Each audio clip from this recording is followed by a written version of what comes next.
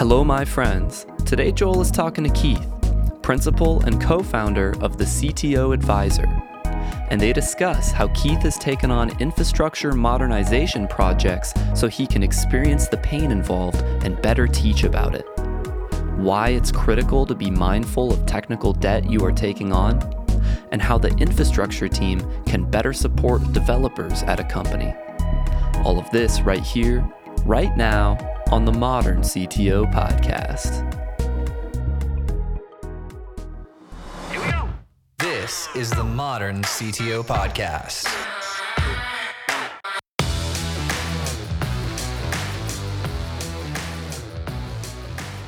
Finally, it's been like 4 years I've been checking out your stuff, and it's so cool to actually see you and have you here, man.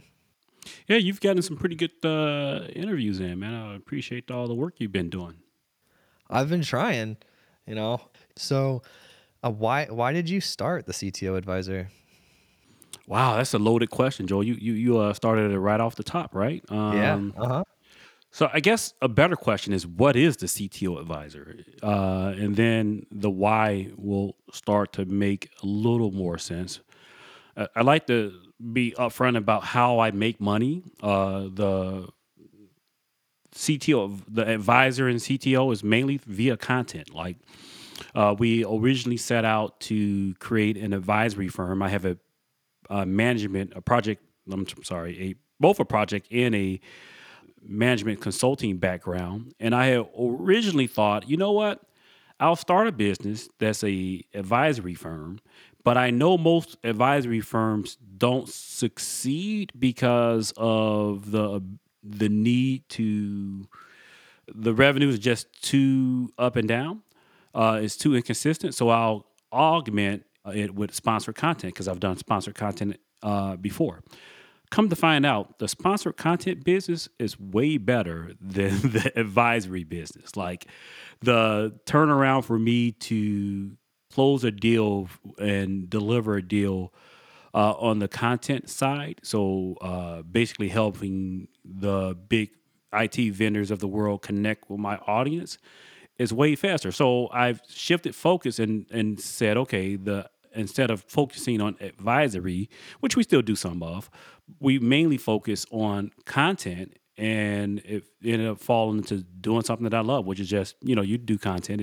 It's incredible just talking to people about their journeys and doing stuff and helping IT decision makers make decisions.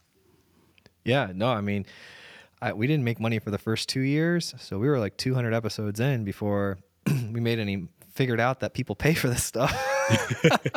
And then we're like, okay, well, so we created deliverable packages and all that type of stuff. And then we sort of hit a growth limit, right? Because you can only do so many episodes, you can only do so much content.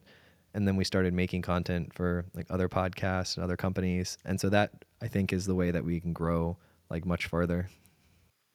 Oh, that's pretty interesting. I've heard a number of people kind of get into whether it's custom podcasts for brands, etc. Is that mainly where it's at? The custom podcast for brands? A company says, "Hey, I want to do a podcast, but I have no idea how to do a podcast."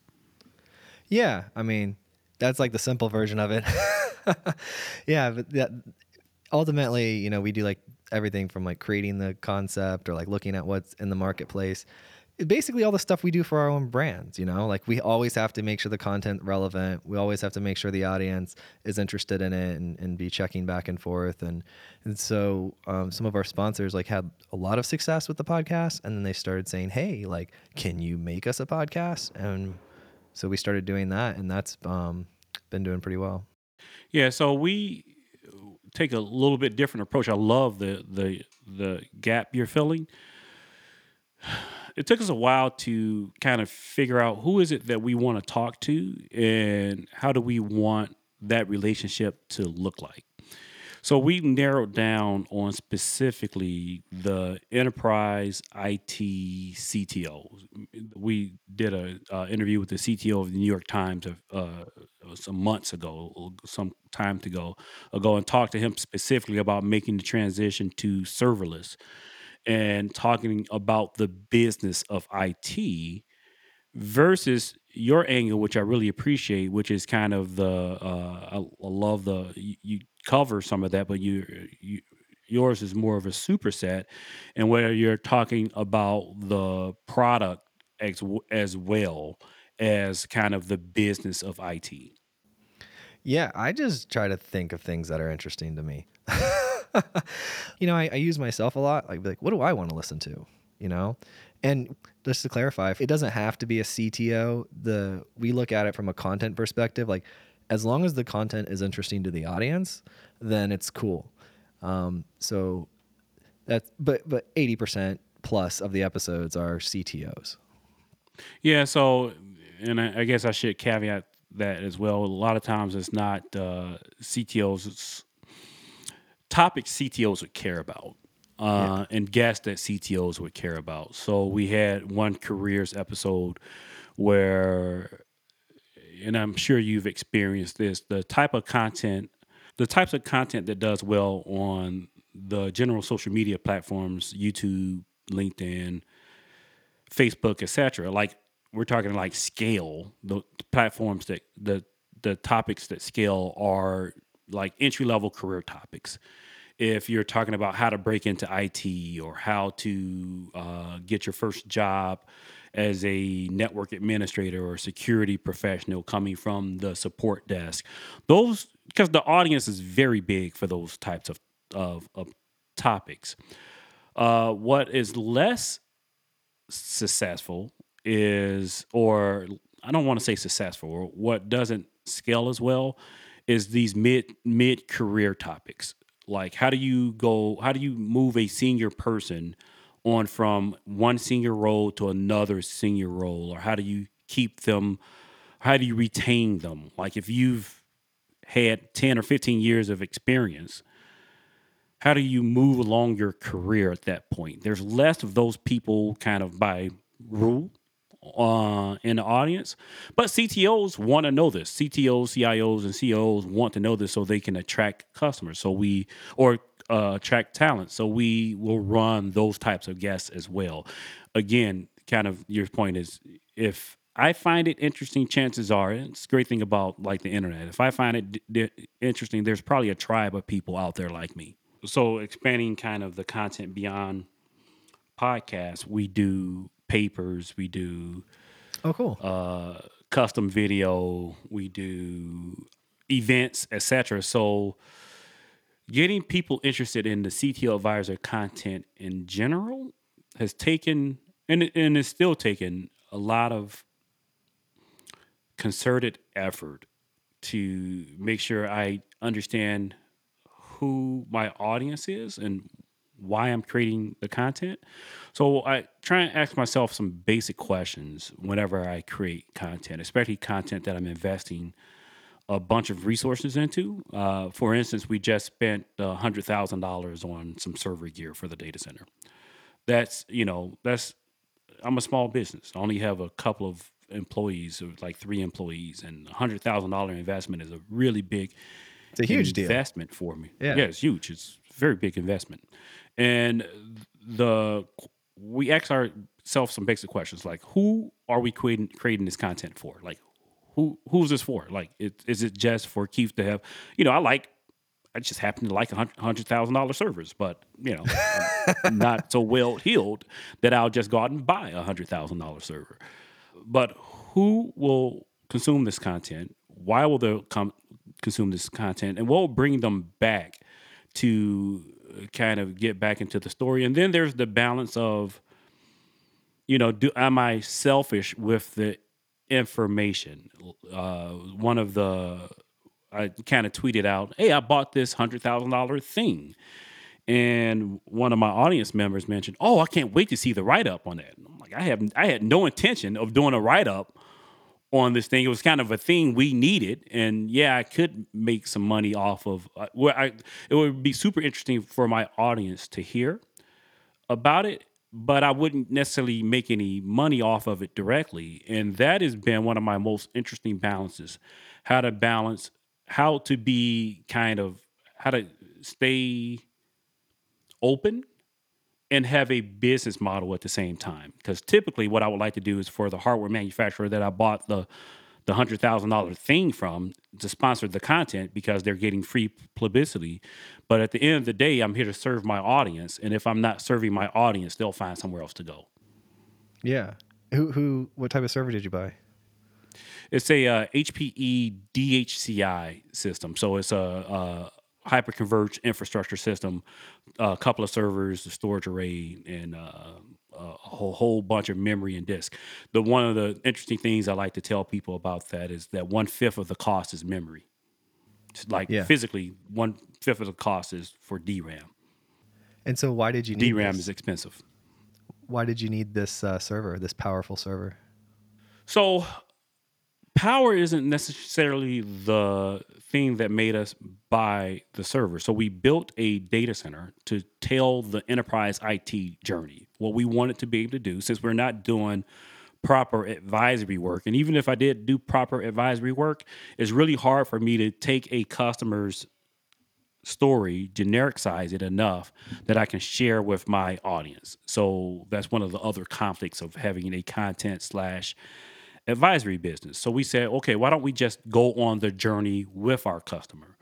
Why don't we build a legacy data center, which is what we did in 2020. We took a kind of 5-year-old technology, deployed it into a proper data center with, guards with guns and super redundant power, 10 gig internet access, 10 gig access to the public cloud, like a proper enterprise data center that looks like much of the environments I've supported throughout my career.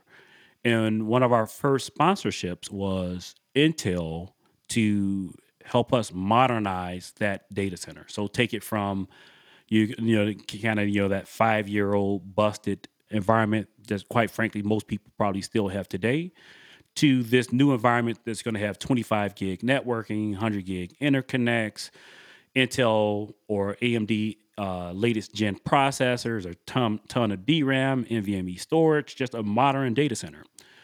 And so what we discovered along our walk is the same thing that most people discover, is that the difficulty isn't in the bits, the speeds and feeds and all of that. All that stuff is solved. The difficulty is taking your legacy operations, which we had because we built in technical debt from the start, and migrate from that technical debt into this new environment. And we have the same challenges that every other enterprise IT shop has. How much time do I spend on researching firmware, upgrading VMware vSphere, configuring network ports, etc., versus learning Kubernetes, internet control planes internet public cloud control planes like AWS or Google Cloud or OCI, etc. How do I balance that? I only have so many resources, but I have all the challenges of an enterprise IT shop.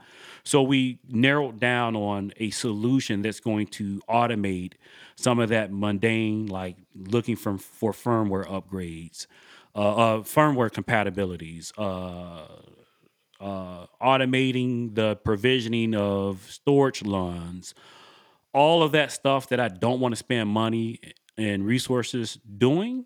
These solutions do for me. So we bought it for that, not necessarily because we have some super fast application or a ton of data that we need to ingest and we need to process that data. No, this is because we're on the same journey as our audience. We want to feel their pain and experience what they experience and tell that story.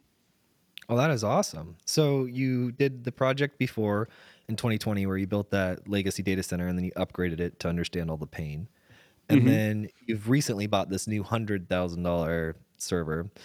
And what is that, an older one? Is it a brand new one? What's your hopes of your experience with that? What lessons will that yield?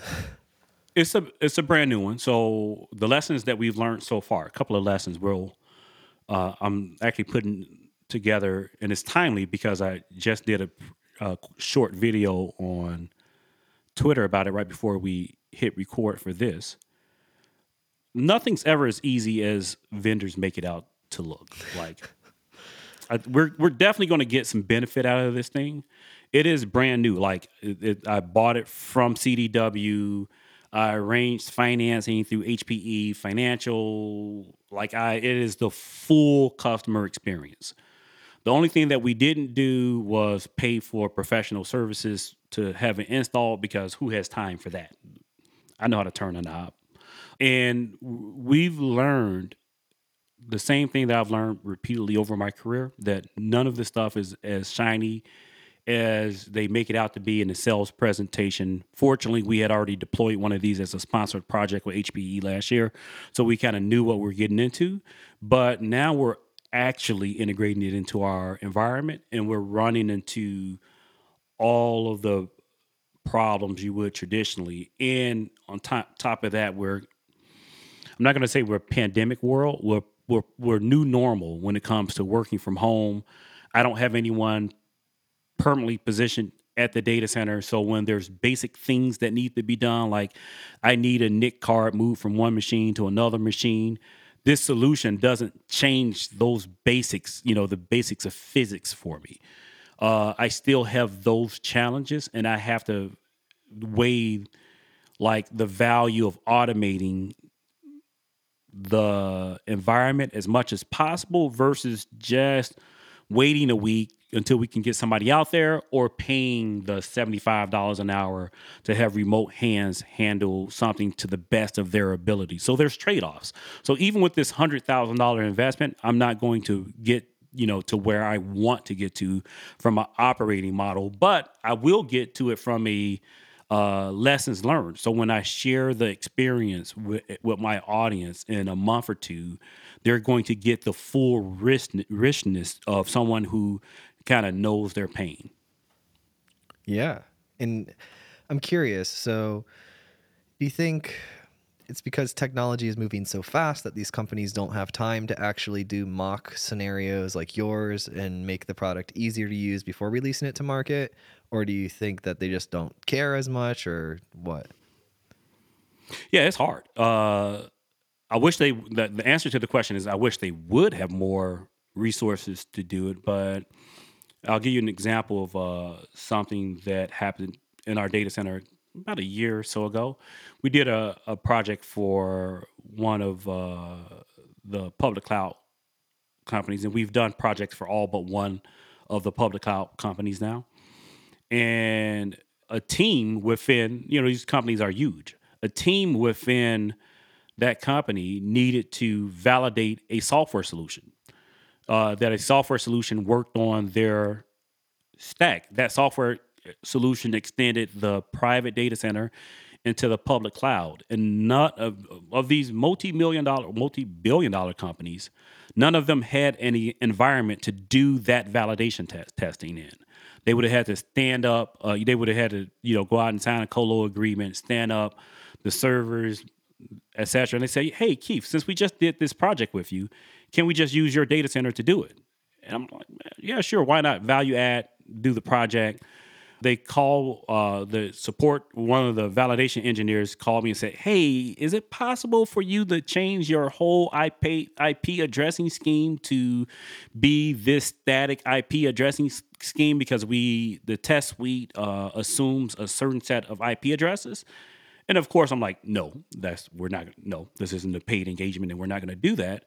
But it shows the level of complexity when you want to do this level of software testing or integration testing.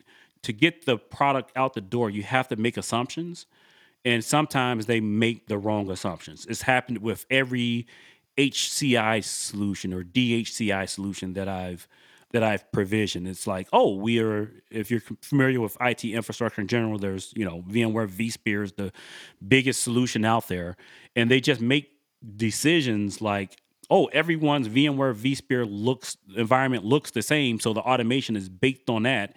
And their claims that you can deploy the solution in 15 minutes or 20 minutes is caveated by, just as long as your environment looks like this.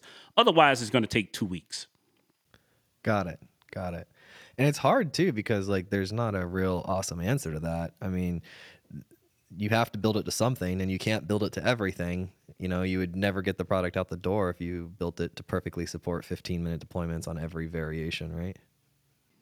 Yeah, and technical debt is a thing.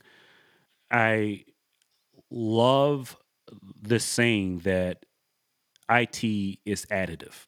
Every time you buy a new solution, you're expanding the surface area of what you have to support. You rarely reduce it.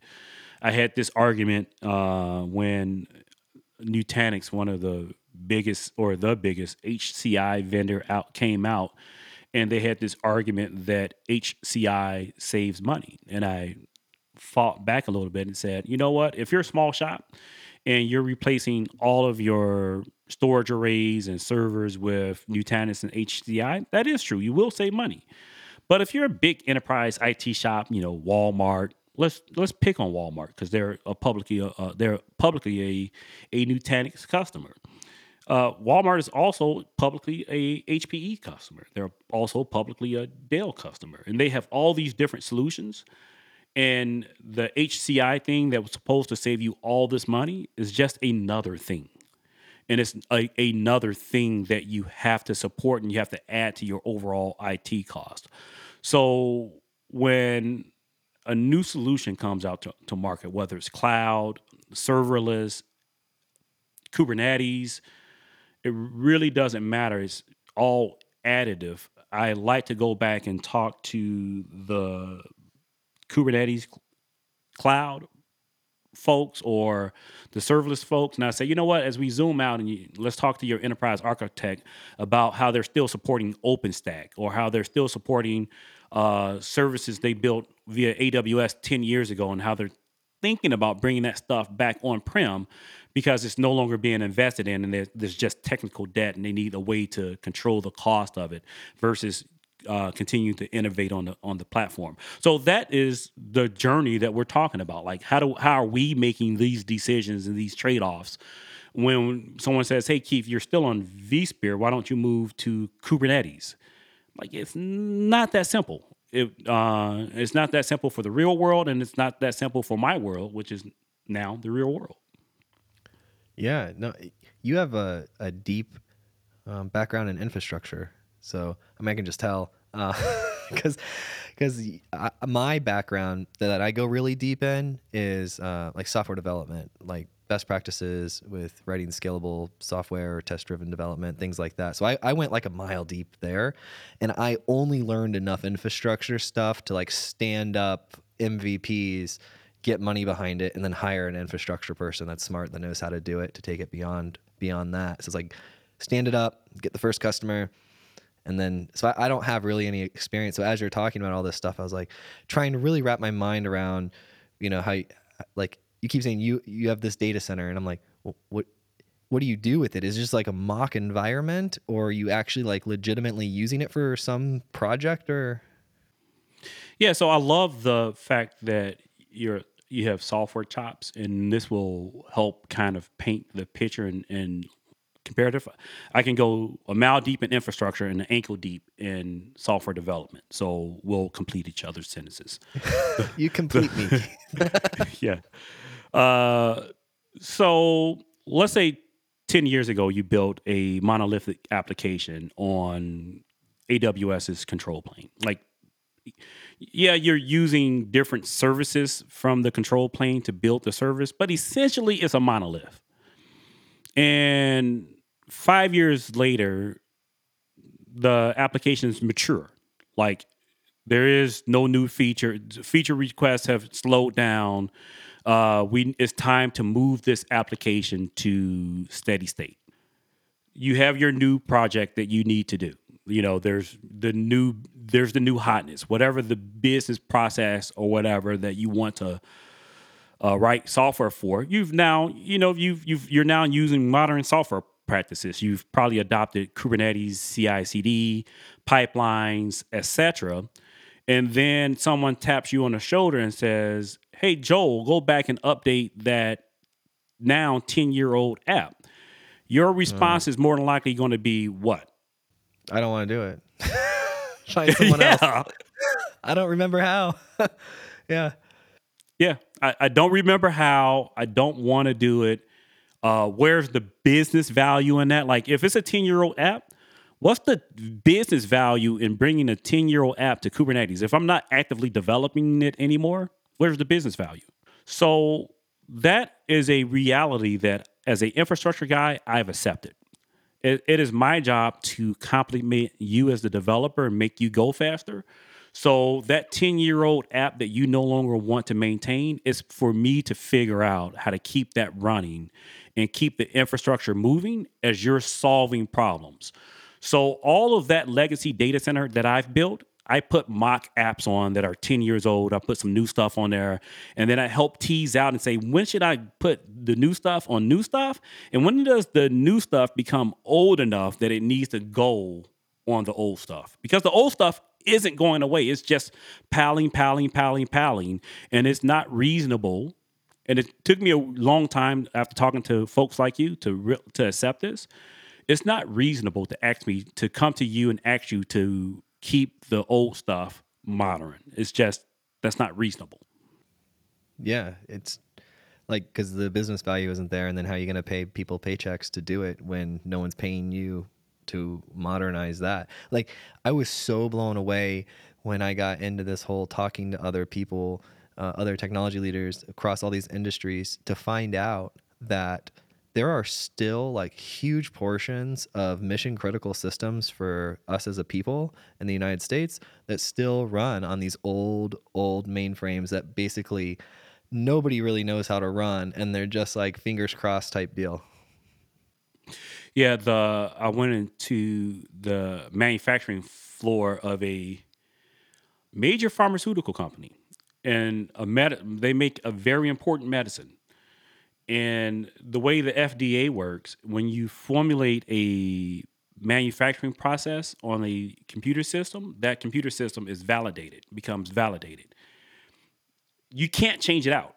Like, because it was validated, because the manufacturing process was validated on a system in a snapshot in time, 20 years later, the manufacturing process still needs to operate on that validated computer system. So in this very modern pharmaceutical company, every other sense of the word, you may not be familiar with the name, but I'll give some context. There's a DEC Alpha system on the floor. HPE bought DEC Alpha back in 1999. So there hasn't been a net new DEC system since maybe 2002, 2003 at the latest.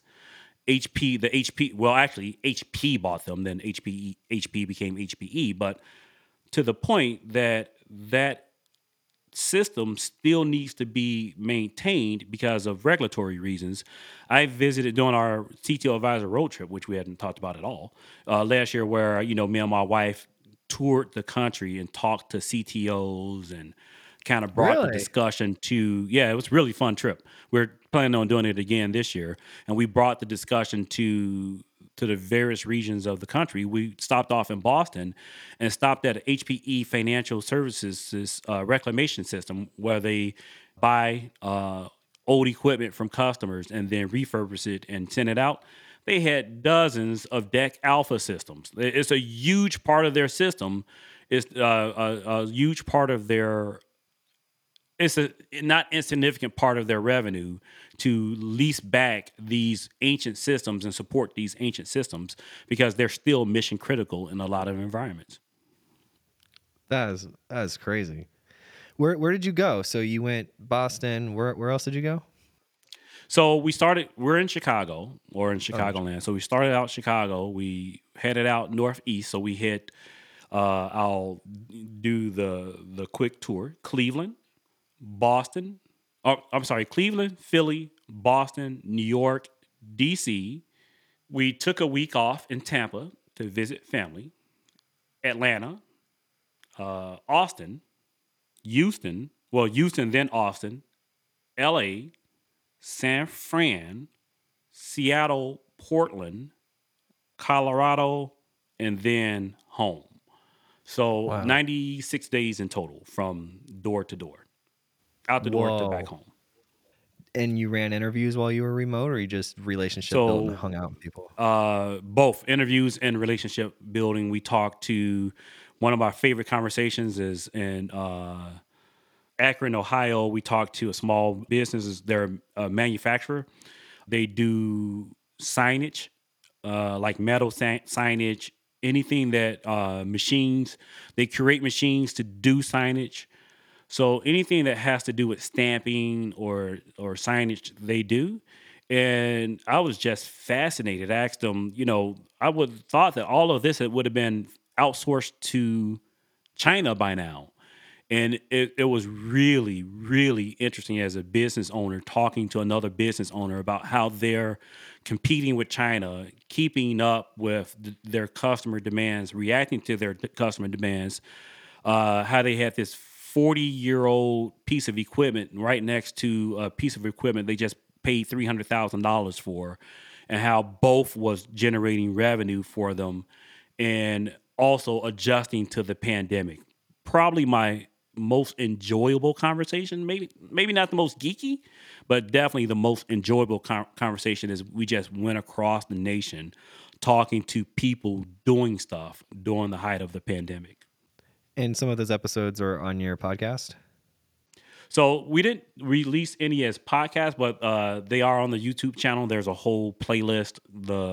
So if you visit YouTube/CTO Advisor, you'll find all of that wonderful content. So we're looking to see how to more formally do it this year as we look for sponsors and events. What we want to do is at the end of this trip, we want, and there's a pretty cool theme to it. It's kind of like, where's the cloud?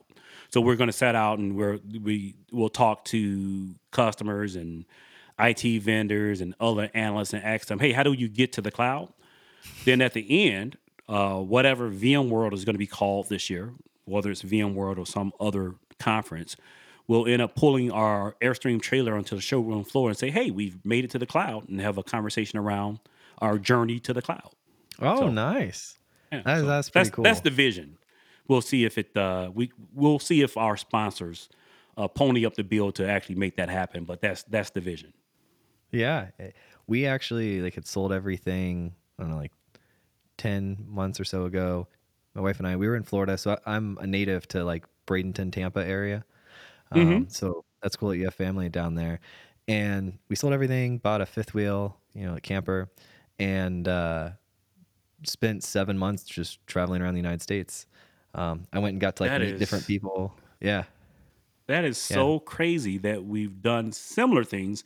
7 months is probably a little bit more practical time period, and the fifth wheel may be a little bit more comfortable than my Airstream.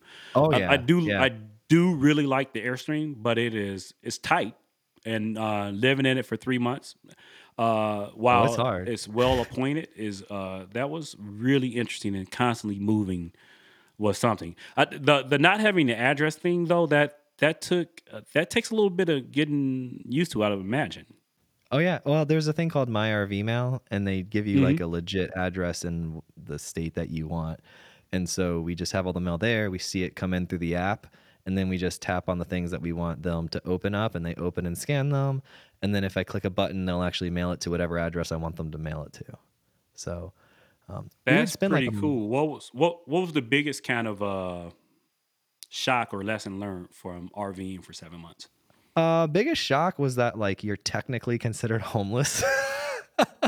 I was filling out some paperwork and stuff for the kids or whatnot, and I was like, what? I was like, oh, okay, fine. There was that, but honestly, so I have 2 kids as well, a third on the way, but we just did this with 2 kids, a 4 and a 3-year-old. So we started out with a bumper pull, smaller trailer, and then we quickly realized, we have to spend more money. Yeah, and then at first we were driving around. We did one big circle around the U.S. first, and then we realized that the concept of driving 2 or 3 days, stopping for 2 days, driving to the constant moving is untenable, especially with children. Yes. So we decided let's go, stay in this park for a month, then let's go stay in this park for a month. And then that was way more doable. And then it got cold. And so we're sitting there freezing in the trailer like 3-4 months ago, just going through Zillow, like maybe we need a house again. We're freezing. And we found this little farm in Tennessee. And so we bought that. And now we've been here for 2 months. So Isn't it really cool to be able to do our jobs in RV? Well, one, the thing that I learned about doing our jobs in an RV is internet is really hard. Like oh yeah, that's a really hard problem. How did you solve your internet connectivity issues? I rented hotel rooms when I had to do shows. And I hired another host, Adam. So originally, like it was going to be a summer thing. And so we did a summer trip, like a 6-week trip. And then we're just like, at the end of that 6-week trip, we went home and sold everything in like 1 week and then went full time. So in that summer takeover we did with Adam, he was like a great host. So I was like, all right, well, I'm not the only one who has to host it. So he would host some. And then when I could get to hotels and rent rooms, especially for the sponsored ones, that was really easy, right? Then I could, the hotels had really stable internet overall. So the entire time I was like, hurry up, Elon. What are you doing, bro? Like, get me, get me one of those satellites quick, man. Yeah, I finally got approved for I had ordered it over a year ago, well over a year ago. And beginning of March, I finally got my notice. Hey, your thing is going to ship. Just confirm it. And then at that point, I'm like, I don't know. I have friends that live off of it. And for RVer, and if it works for RVing, it is a godsend. But it is nothing like having a permanent hardwired connection that is not full of latency. Because if you're interviewing folks, the latency between for that it introduces is quite substantial.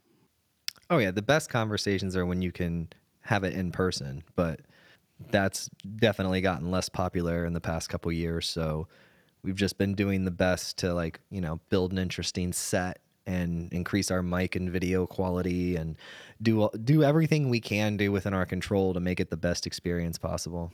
So what part of Tennessee are you in?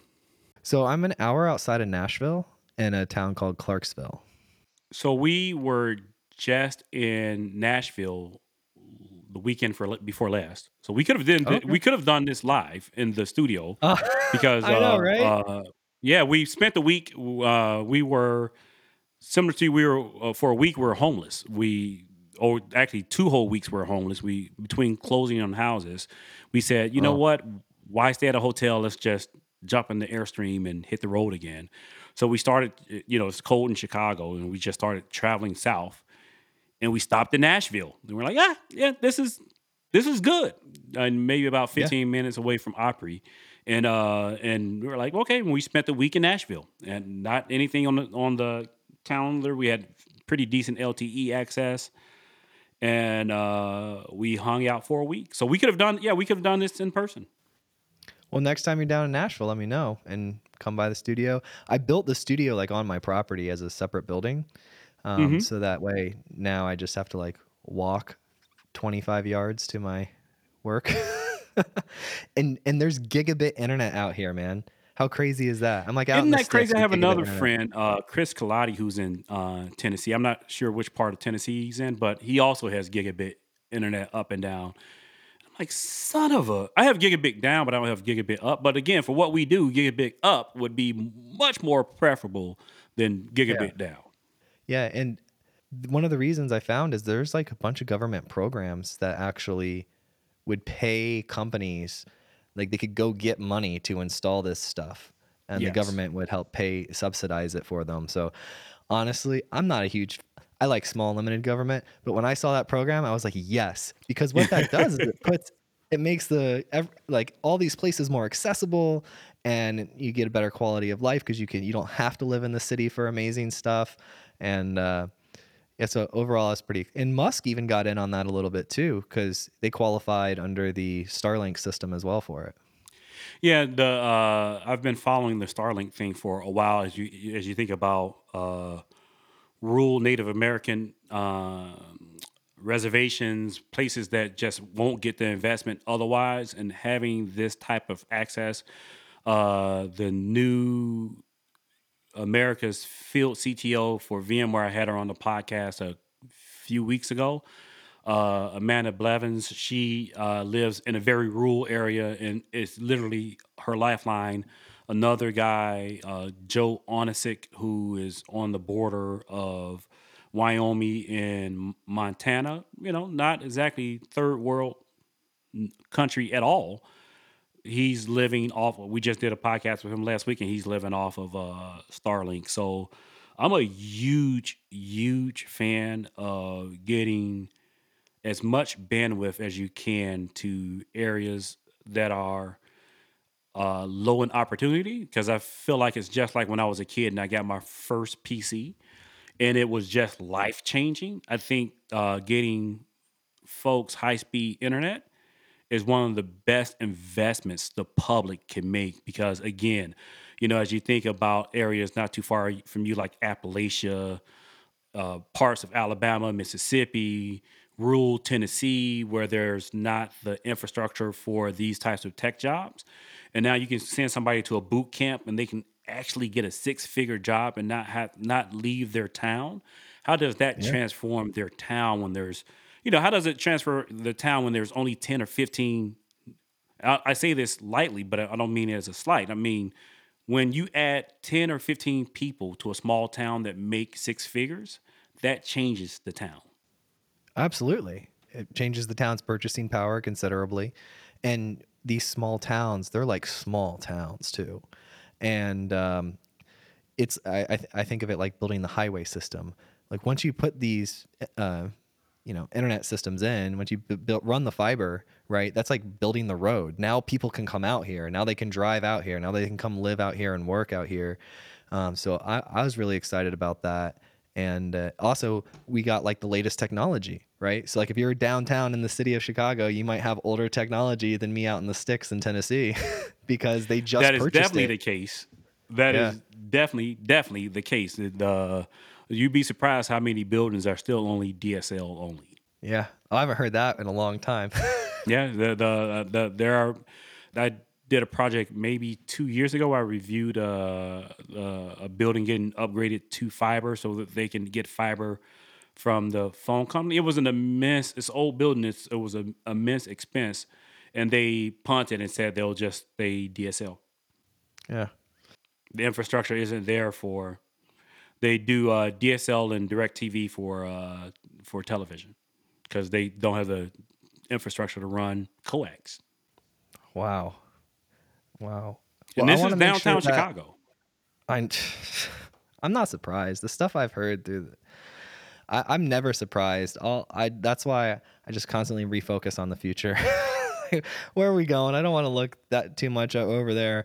But I know we're coming up on time. I saw on my producer's note that there was a hard stop here at the top of the hour. So I don't want you to be late to your next meeting. But I also want to make sure, because we are still recording, what's like a great episode somebody can listen to on your podcast that you want to send some of our listeners over to check out? You know what? The one that a lot of people really enjoyed is a conversation I had with Kelsey Hightower about a year and a half ago. Kelsey works for Google Cloud. If you're in the cloud native space at all, you're familiar with them. It was kind of this. Kelsey has an infrastructure background as well, but he's also a developer. So it was this old school enterprise IT guy, me, talking to this Kubernetes guy, and it was just magical. Maybe one of my most downloaded podcasts because we appeal so much to this crossover audience of developer and infrastructure guy, and helping make an argument for Kubernetes and when to kind of not do Kubernetes. Yeah. All right. Well, we'll check that out. We'll put a link in the show notes so that people can go check out that episode as well when they're listening. And, man, and so Joel, we'll do the same thing because we're cross promoting platforms. What's the must listen episode for you? So I would say it's the one with I've gotten the most feedback lately from this one I did with John Lennox.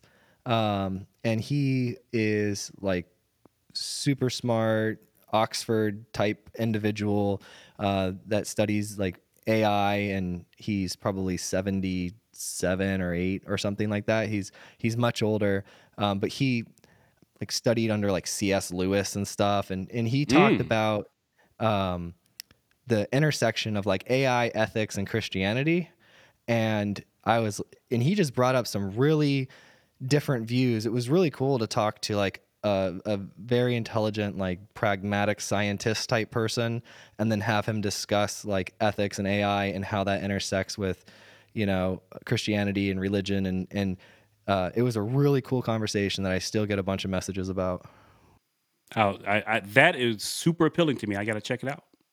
Yeah. Yeah. So, man, we made a podcast. How do you feel? I feel great. It was about time. We've been trying to do this for a while, and we finally did it. Thank you so much for listening. And if you found this episode useful, please share it with a friend or a colleague who you think would get value from it. And if you have topics that you would like to hear discussed on the podcast, either add me on LinkedIn or send me an email, joel@moderncto.io. Every time I get an email or LinkedIn message, it absolutely makes my day and inspires me to keep going.